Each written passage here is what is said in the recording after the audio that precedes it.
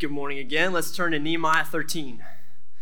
Nehemiah chapter 13. I want to invite you to grab a Bible, turn there, pull it up on your phone, turn there. I want to be able to look at the text as always. It's, again, good to see you. Good morning, church. It's great every week to be together around God's Word.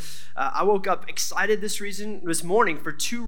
One, we've been meeting as a church for almost 3 months, and it's still exciting. Sundays are my favorite day of the week. I love getting to be here, getting to be your pastor, getting to share God's Word, getting to see you all. I woke up excited for another reason, though. In 2 days, Tuesday, October 31st, we get a chance to celebrate one of my favorite holidays. One of what I think is the most underrated holiday of the year, a day to dress up and to celebrate, to eat good food, to be with friends and family. I'm obviously talking about Reformation Day. I'm a Baptist. I can't say Halloween. Y'all would drive me out of town. No, my kids' names are Piper, Calvin, and Charlie. So obviously Reformation Day is a pretty big deal in our home. We celebrate Reformation Day because a little over 500 years ago, on October 31st, 1517, a German monk named what? Someone shout it out. Martin Luther. All right, we're going to be interactive this morning. Martin Luther nailed his famous 95 Theses on a church door in Wittenberg, officially kicking off what we know as the Protestant Reformation, which was a worldwide movement set on reforming the people of God, the Church of God, back to the Word of God. At the time in the 1400s and early 1500s, the church had strayed from some core key doctrines. They'd strayed from some core key practice. And so Luther and many, many others set about reforming the church. At its heart, the Reformation was a back to the Bible movement. And that's why we celebrate it. We celebrate it because those men that reformed the church in the 1500s brought the church back to the Bible.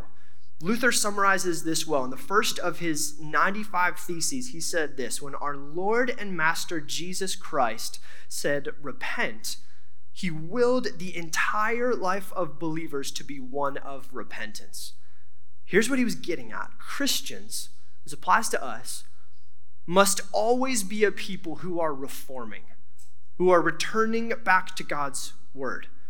Because Christians do that because that's what God's people have always done. That's what God's people are going to do in Nehemiah chapter 13. So we're in this final week of Nehemiah. We've been in Nehemiah for 8 weeks, and we're going to see in our time in the Word this morning that Nehemiah is going to come back to Jerusalem one last time to reform the people of God one last time. And in so doing, what he does is he offers us a model as the church today, a model that shows us that Christians always need to be reforming, that we too are in need of this continual returning.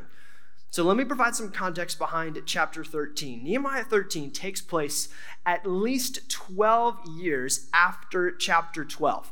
There's a gap between 12 and 13 because Nehemiah had to go back to the king of Persia, the guy who sent him to Jerusalem in the first place. So chapter 13 is kind of like the epilogue in the story of Nehemiah. It's the end scene after the credits. We saw last week in chapter 8 that the walls of Jerusalem had been rebuilt, and so the people, they come together to worship. And this worship leads to obedience. We talked about that last week, and this obedience led to a renewed covenant and a renewed commitment before the Lord. In Nehemiah chapter 10, the people are rejoicing and they renew the covenant before God. They promise to keep the Sabbath. They promise not to neglect the house of their God by bringing in tithes and offerings for the Levites. They promise to honor the Lord and to obey his word. And so in Nehemiah chapter 10, there's this joyful renewal of a covenant. In chapter 12, they dedicate the walls to the Lord. The Bible tells us the joy in Jerusalem was heard far away. So at the end of Nehemiah 12, there's this triumphant moment where the people of God are back with renewed walls, rebuilt city, rebuilt temple, and a renewed commitment and covenant before the Lord. And then we get this break, a 12-year break. And Nehemiah, in chapter 13, comes back to Jerusalem to check on the welfare of the people. And surprise, people of God are doing exactly what they said they wouldn't do. They're neglecting the house of their God. They're failing to keep the commitments they made to him. They've gotten complacent. They've drifted into sin. They've lost the zeal that they once had, and as a result, their spiritual lives are a mess. And so one last time, Nehemiah sets about to reform the people. And this will be our lesson today, Coastal, our main takeaway, because of our own tendency to sin, because of our own tendency to drift, just like the Israelites, we too are in need of constant reforming of the Word of God. We need it desperately in our Christian lives. Like Luther said 500 years ago, our entire lives should be ones of repentance.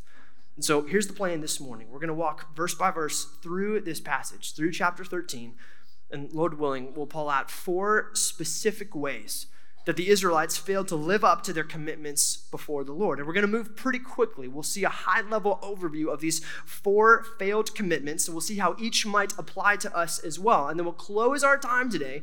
We'll close the book on Nehemiah looking at how this reforming happens and what we might be able to apply to our lives today. So let me pray. Let's pray, and then we'll open up the Word of God. Father, I thank you for this time, for the fact that we talked about last week, that we get to come together as a church to do what your people have done for thousands of years, to open up this book and say, "Thus saith the Lord." So God, in this time, I pray that your word would do what you say it will do, God, that it would bring conviction, that it would provide example, that it would offer comfort, that it would challenge us and conform us, reform us more and more and more into the image of your Son, Jesus Christ. Open our eyes that we might behold wonderful things from your law. In Jesus' name I pray, amen. Amen. All right, number 1 in your notes. Nehemiah 13, we're going to see unfulfilled commitments. Unfulfilled commitments. Excuse me. Let's read it, and we'll flesh this out. Nehemiah 13, this is the word of God. On that day, they read from the book of Moses in the hearing of the people. And in it was found that no Ammonite or Moabite should ever enter the assembly of God, for they did not meet the people of Israel with bread and water, but hired Balaam against them to curse them. Yet our God turned the curse into a blessing. I'm going to pause just real quick. This is a fascinating story. If you want to read it, Numbers chapter 22 tells us the story where the people, Ammonites and the Moabites, hired a prophet to curse Israel. God turns that curse into a blessing. Verse 3, as soon as the people heard the law, they separated from Israel all those of foreign descent. Now before this, Eliashib the priest, who was appointed over the chambers of the house of our God, who was related to Tobiah, prepared for Tobiah a large chamber where they had previously put the grain offering, the frankincense, the vessels and the tithes of grain, wine, and oil, which were given by the commandment to the Levites, singers and gatekeepers, and the contributions for the priests. Now, let's pause here again. This is actually pretty shocking what's happening here in Nehemiah 13. In the very room in the temple where they were supposed to store the tithes, the offerings used for the sacrifices, they had made a little room, almost like an apartment, for Tobiah to live in. Now, if you've been with us for a couple months, you know this name. We remember Tobiah. Let me see head nods if you remember Tobiah. This Tobiah is the same one who all throughout this story has been opposing the work of God. Tobiah, along with a guy named Sanballat, have opposed Nehemiah. They've sent him threatening letters. They tried to ambush him. They spread lies about him. He opposed the work of God. And now the people have made him a room in the temple of the same God that he has opposed for 15 years.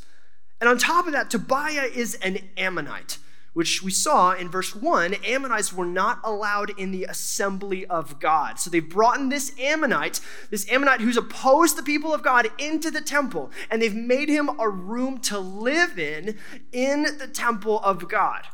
And Nehemiah is understandably livid. Look at his response in verse 8. And I was very angry, and I threw all the household furniture of Tobiah out of the chamber. Then I gave the orders, and they cleansed the chambers. And I brought back there the vessels of the house of God with the grain offering and the frankincense. Why was Nehemiah so angry here? Because the temple was to be used for worship. It was a sacred place, a place where the people would go to meet God, to have their sin forgiven. They would offer these sacrifices as an atonement. And when they made this little room for Tobiah, they've replaced the exact location where the offerings are supposed to go with an Ammonite. Because they did that, the atonements and the forgiveness, the atonements and the sacrifices we're supposed to bring were compromised. And so we see here letter A, the first unfulfilled commitment for Israel, compromised worship. They say in Nehemiah chapter 10 that we will not neglect the house of our God, yet this is exactly what they're doing. The temple and this worship system was compromised. Offerings and sacrifices were being threatened. God was not being worshiped rightly, and this angered Nehemiah.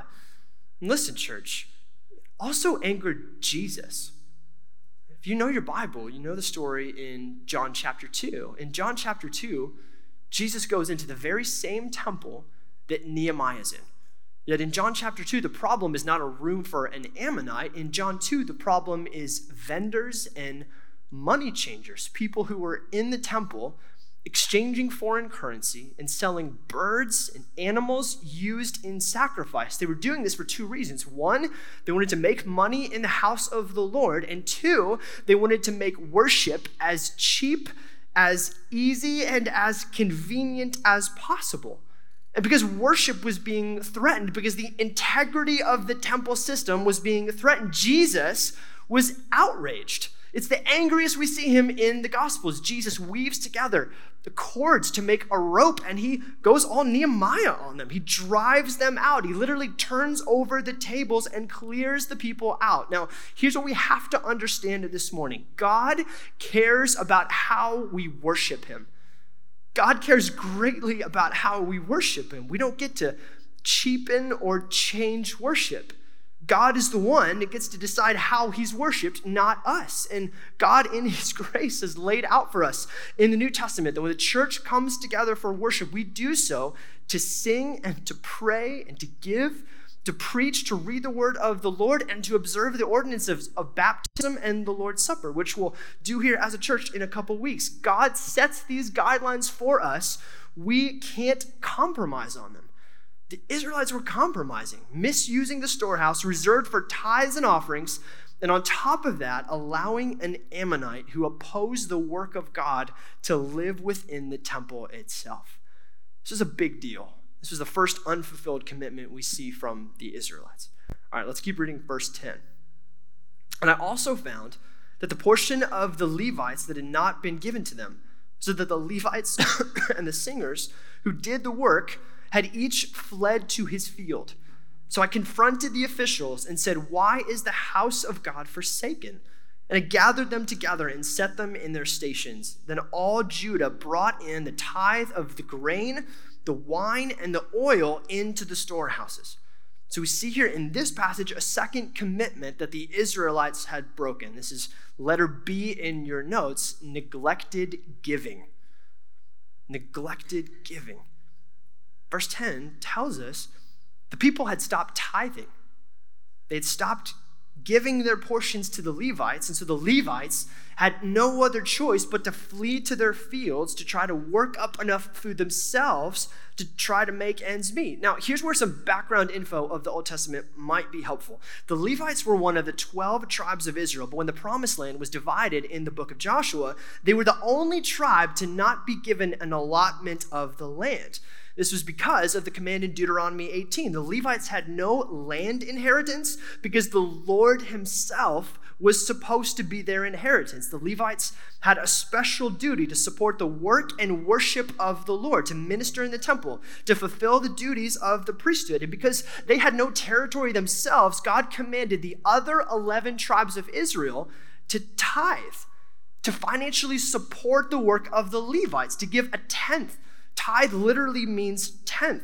Numbers 18:21 puts it this way: "To the Levites I have given every tithe in Israel for an inheritance in return for the service that they do, their service in the tent of meeting. And so God had designed this system where all the people support the work of the Levites. They support the work of the priests. And here in Nehemiah 13, the people had stopped doing that. They weren't tithing, even after recommitting in chapter 10 to tithe and to not neglect the house of their God. We see here that there are no tithes being collected and that Tobiah is living in the very room where they would store the tithes. Now, Coastal, here's why this is a problem. Apart from being just a direct violation of the commands of God, people give to what they believe in. I think if we're honest, this is probably true of us. We give to what we believe in. Think about it. If we believe in something, we give financially to it. If we believe in the vision or mission of it, if it matters to us, then we'll give to it. And so what does this tell us? It shows us that when the Israelites stopped supporting the work of the Lord, it was clear that they either didn't believe in the work of the Lord or that God's work didn't matter to them. Now think about how this might speak to you today. How does your giving, how does my giving reflect what we do or don't believe in? How does our tithing reflect what matters to us? But if we looked at what we gave our money to, that would show us, church, what we prioritize. Now, this is your church home, especially if you're a member here at Coastal. The expectation for our members is that we do two things joyfully in regards to worshiping through giving. Number one, as members at Coastal Church, we tithe a 10% to support the work of the Lord here in this church, in our community, and around the world. And number two, we give over and above offerings when necessary or when we're led. And church, here's what I don't want us to miss. We do this joyfully. We do it joyfully, open-handedly, because we realize it all belongs to God anyway, and that God cares about our participation in his work. I found this fascinating this week. The book of Malachi, written by Malachi, who was a contemporary of Nehemiah. They lived at the same time. And Nehemiah and Malachi, they might have known each other, but Malachi writes this book at the same time that Nehemiah is reforming the people this last time in Jerusalem. And look at Malachi chapter 3, verses 8 through 10. He addresses this problem that Israel is working out. Malachi 3 says this, "Will man rob God? Yet you are robbing me. But you say, how have we robbed you? In your tithes and contributions. You are cursed with a curse, for you are robbing me, the whole nation of you. Bring the full tithe into the storehouse, that there may be food in my house, and thereby put me to the test, says the Lord of hosts, if I will not open the windows of heaven for you and pour down for you a blessing until there is no more need." Church, Nehemiah is saying that when the people withhold their tithes, they're robbing God. And when we don't give what ultimately belongs to him, we're robbing God. And then God invites the people to test him.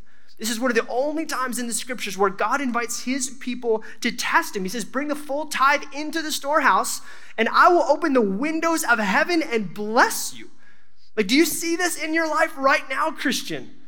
Do you see this sacrificial giving and supernatural blessing? The Israelites missed it. They missed both tithing and blessing because their hearts had become cold towards the work of the Lord. They didn't believe in it, or it didn't matter to them. May this never be the case for us, church. All right, let's keep moving. I've got to pick up the pace a little bit. Letter C in your notes, ignored Sabbath. The third unfulfilled commitment that the Israelites break is an ignored Sabbath. Look at verse 15. "In those days, I saw in Judah people treading wine presses on the Sabbath, bringing in heaps of grain and loading them on donkeys, and also wine, grapes, figs, all kinds of loads, which they brought into Jerusalem on the Sabbath day. And I warned them on the day when they sold food. Tyrians also, who lived in the city, brought in fish and all kinds of goods and Jerusalem itself. Then I confronted the nobles of Judah and said to them, 'What is this evil that you are doing, profaning the Sabbath day? Did not your fathers act in this way, and did not our God bring all this disaster on us and on this city? Now you are bringing more wrath on Israel by profaning the Sabbath. Remember, church, in chapter 10, they're renewing this covenant, and they promise to keep the Sabbath, to respect, to honor the Sabbath. And here in chapter 13, they're ignoring it. They're profaning it. They're treading wine presses and buying and selling all on the day that the Lord had set aside for his people for worship and for rest. And so, again, Nehemiah reforms the people. He forbids them from trading on the Sabbath and even threatens to lay hands on some people who are violating it. Now, unfortunately, we don't have time this morning to dive into the theology behind the Sabbath for Christians today. But here's the principle I want us to see. When God's people refuse to regularly pause for worship and rest, then little by little, they become complacent and are tempted to compromise in other areas of their lives as well. Now, why is this? This is because coming together in worship, how God intended and instructed his people to worship, is one of the natural means of grace that God gives his people to sustain his people. And that gift of grace also guards his people from sin. Corporate worship for us as Christians is both a gift and a guard for us. When we do what we're doing this morning, when we sing scriptural truths, we're reminded of who God is and what he's done for us in the gospel of Jesus. When we hear the word preached, we are reformed. Again and again, brought back to what the word says, and we see that the word expects a response. Coming to worship is an active step that we take week after week to strengthen and nurture our relationships with Christ. It helps us, church, pursue godliness and reject worldliness. I mean, look at why the Israelites were neglecting the Sabbath. They wanted to be productive from a worldly standpoint. They wanted to buy and sell just a little more, to make just a little more money. And stopping once a week felt counterproductive. Stopping once a week for rest and worship inhibited that productivity, and so they cut it out, and it ended up impacting everything. They understood and experienced this principle that when we disregard one of God's commandments, it becomes exponentially easier for us to disregard others. And this led them to their last unfulfilled commitment. We see it in verses 23 through 28. Letter D, unequally yoked marriage. Verse 23. In those days also I saw the Jews who had married women of Ashdod, the Ammon, and Moab. And half their children spoke the language of Ashdod. They could not speak the language of Judah, but only the language of each people. So here's the context for us. Deuteronomy 7 makes it clear that the Israelites could not take husbands, they could not take wives from foreign countries around them. Now, to be clear, this was not about race. It was about worship. God knew that if the Israelites intermarried with these pagan nations, they would be pulled away, that they would start to worship the gods that these other nations worshipped. In verse 26, Nehemiah uses Solomon as an example of this. His heart was turned away from the Lord because he had married foreign women. And God knew, Nehemiah knew, that when the children began speaking other languages and they didn't know Hebrew, the language of the scriptures, it was only a matter of time. They were one generation away from apostasy. This happened over and over again in the history of Israel. And to make matters worse, even the high priest's family was going after these foreign women. Look at verse 28. And one of the sons of, one of the sons of Joiada, the son of Elishab, the high priest, was the son-in-law of Sanballat the Horonite. Therefore, I chased him from me. So get this, church. I want us to see the compromise on the grand scale. If you've been with us in Nehemiah, you see this. First, they create a room for Tobiah, enemy number one. And now the high priest's grandson marries the daughter of Sanballat, enemy number two. This compromise is dangerous for the Israelites. So Nehemiah sees that and he chases him away. Now, here's how this hits home for us. 2 Corinthians chapter 6, verse 14 tells us to not be unequally yoked with unbelievers. Again, not about race, but about worship. And this means for us that in our most important relationships Christian. In our most intimate relationships, we ought to be seeking out people who hold what we hold. If your allegiance is to Jesus Christ this morning, if you're a follower of Jesus, then who you date, who you hang out with, who you marry, that allegiance should match. And so if I could offer just a quick word to our single brothers and sisters in the room. Maybe you're in high school this morning and everyone's dating around you and you feel that pressure and you want to date and there's a guy or girl that likes you. Maybe you're in college and that's the case, or you're doing your post-grad, or you're a young adult, or maybe you're in the middle of your life right now. Here's what I would say to you with all the love in the world. That desire you have for marriage is a good and right desire. Praise God for that desire. And there will be someone who comes along who treats you well, who is kind, who's really good with your mom, who loves all the things that you do. We have the same hobbies, like the same sports teams. Your personalities are compatible, but guess what? That person doesn't love Christ. It would be so easy in that moment, single brothers and sisters, to think, I'm lonely, I want to be married, God has sent me this good person, I'm going to compromise. Don't do it. Run from that person. And let this be a pastoral word to you this morning. If you're in a relationship right now where your boyfriend or girlfriend doesn't come to church with you, they don't love talking about Jesus, they don't love Christ, this is your warning. The Bible tells us not to be unequally yoked. That means who we date, who we spend time with, who we marry, the most intimate people in our lives have to love Jesus. It doesn't mean we don't love lost people. We absolutely do, but your closest circle, they have to love Jesus. Matt Chandler put it this way: your loneliness now is far better than your loneliness later with a man that won't love you like Christ loves the church. So with, again, all the compassion in the world, do not settle. Now, if you're here this morning, and here's where I want to be sensitive as well, if you're here this morning and you're married to someone who doesn't love Christ, the Bible has a word for you too. Love and serve them. Pray for them. Pray for them to come to know Jesus. Read and meditate over passages like 2 Corinthians chapter 7 and 1 Peter chapter 3. There's good insight for you there. I'm not talking about situations of abuse or abandonment. Those are totally different stories. But as a general rule, the Bible calls us to love and serve our spouse. And if you're in a situation this morning where you're married to someone who doesn't love Christ and they'll stay married to you, then love and serve them. Listen, here's what Israel missed in Nehemiah 13. The closest people to you will end up forming you. The closest people to you will end up shaping who you are. Think back to our previous point on the Sabbath for a minute.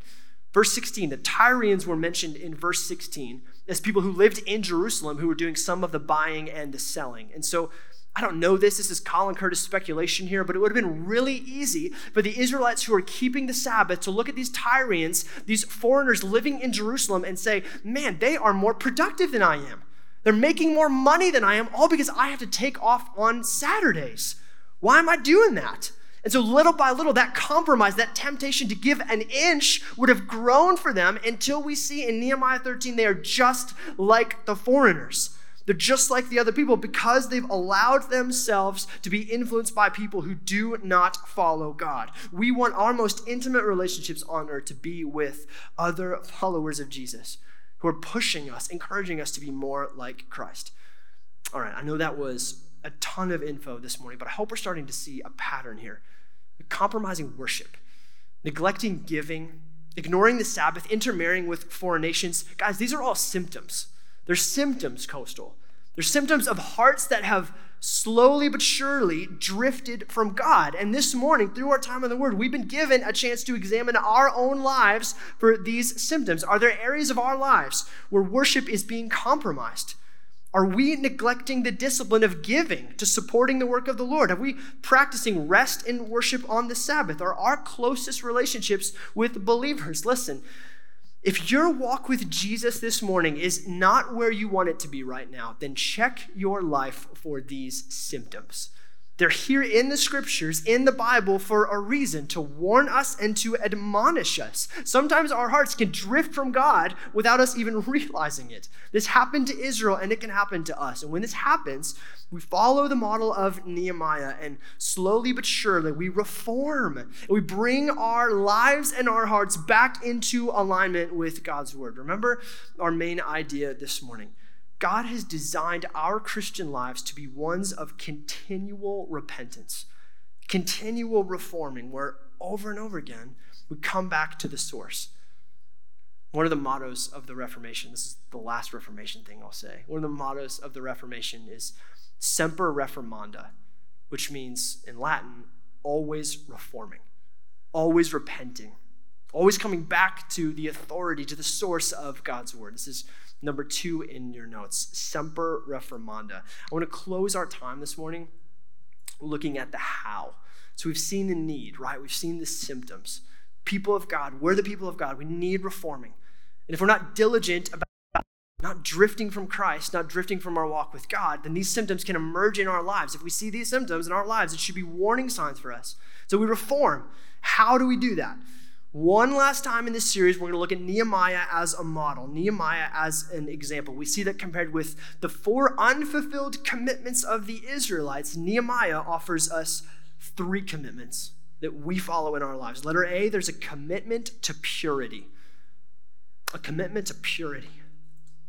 Look at verse 30. Thus I cleanse them from everything foreign, and I establish the duties of the priests and the Levites, each in his work. So 3 different times in this chapter do we see a cleansing or a purification. He cleanses the temple in verse 9. He purifies the Levites in verse 22. And again in verse 30, he's cleansing the priests.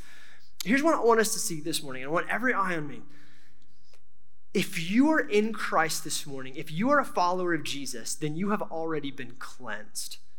You've already been purified by trusting in the person and work of Jesus. If we're Christians in this room, that means something. It means we believed in the message of the gospel. What is the gospel? Jesus is God. Jesus died on the cross for our sin, and Jesus bodily rose from the dead. What do we do with the gospel? We repent of our sin, believe in the message of the gospel, and we receive Christ. Now, as people, church, who have received Christ, it means that we're clean. We're cleansed and purified. And so we have to have that as our foundation before we start looking at the reforming. Even Luther talked about reforming under the lens of justification by faith. We are justified, cleansed by grace alone, and then called to reform. And so if you're not a Christian in this room, that's what I want you to hear, that you too can be cleansed, that you can have your sin forgiven. You can be purified by repenting of your sin and trusting in Jesus. Now, for those of us in this room who have done that, I want us to take one more step.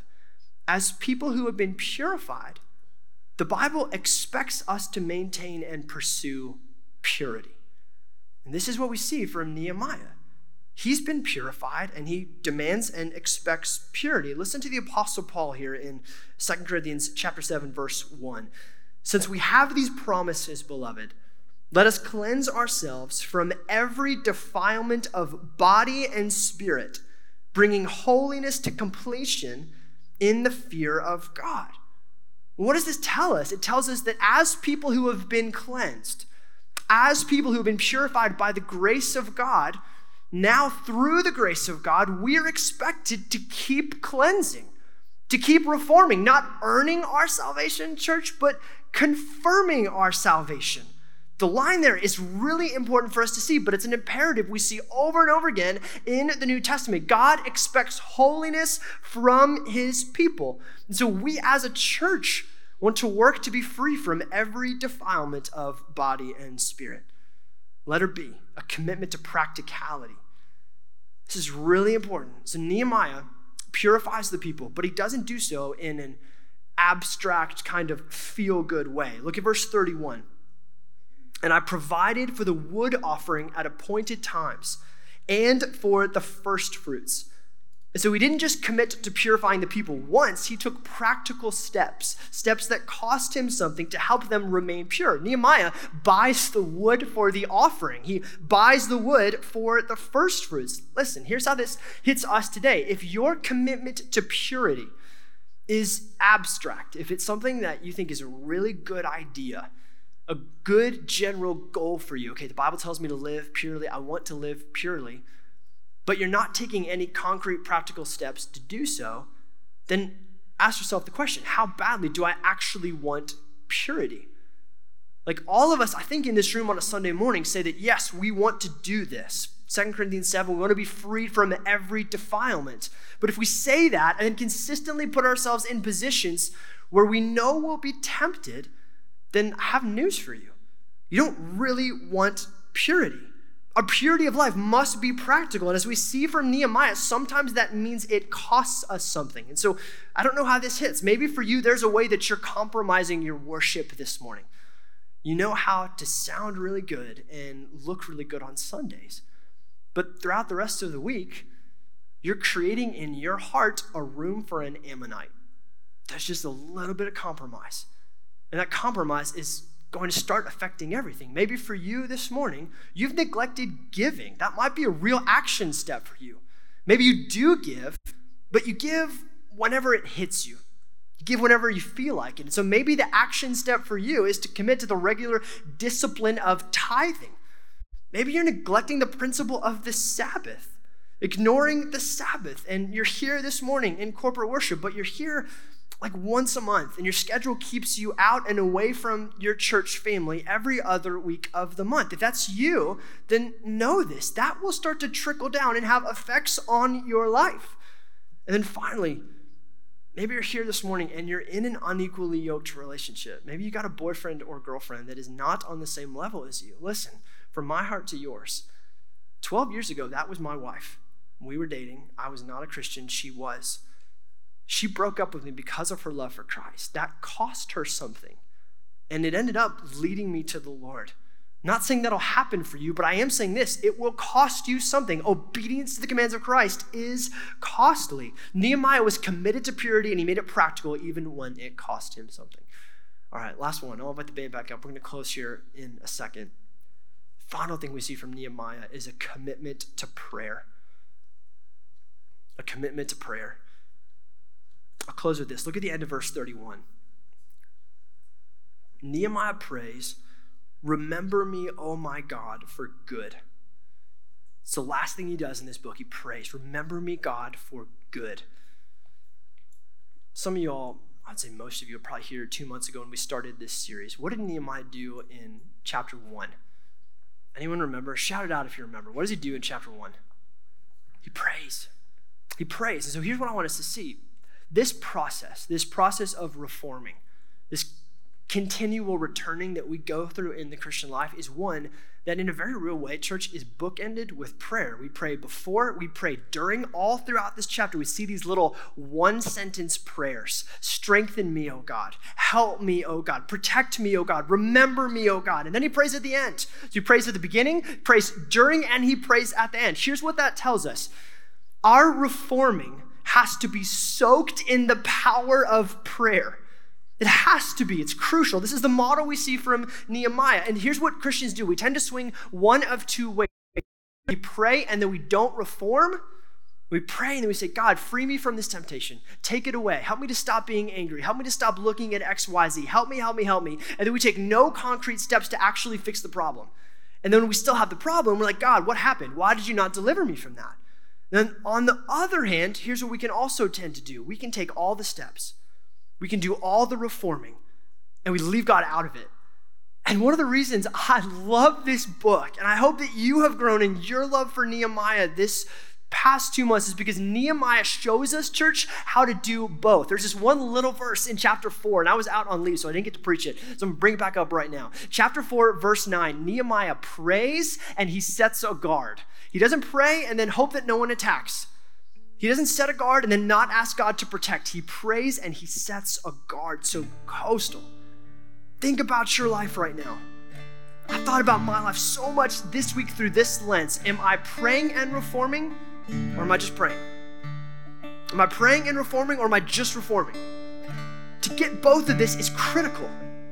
Fixing our eyes not on Nehemiah or Martin Luther even, but Jesus Christ, knowing that we are cleansed to pray and to reform. And that our Christian lives, as it was said 500 years ago, we'll celebrate this on Tuesday, are to be ones of continual repentance until the day, church, when we come face to face with our glorious Savior, Jesus Christ. And on that day, there's no more reforming. On that day, there's no more repenting. On that day, there's no more tears. There's no more sickness. There's no more sin. There's no more brokenness. There's no more need for repenting because we'll be with Jesus. But we're not there, church. We're not there. We're on mission right now. So Nehemiah offers us a word. It's offered us a word for 2 months. We pray and we reform. We pray and we give. We pray and we go because the mission that God has given us as a church is too important. So let me do that. Let's pray right now. Father, we come before you as a church, Lord, open-handed. God, it's been real sweet to spend 8 weeks in this book that Christians don't often read. To look at the leadership of Nehemiah and see, God, that in this book there are rich examples for us. There are lessons for us. God, I'm so thankful for what you've done in my heart through this time. How you've shaped me not as a pastor but as a Christian. I want to be more like you, Jesus. And I'm grateful to be a part of a church where all of us, for followers of Christ, would say we want to be more like Jesus. And so, God, I pray for this people right now, for Coastal Williamsburg, that you would reform us and reform us and reform us by the grace of God, Semper Reformanda, until we see Jesus.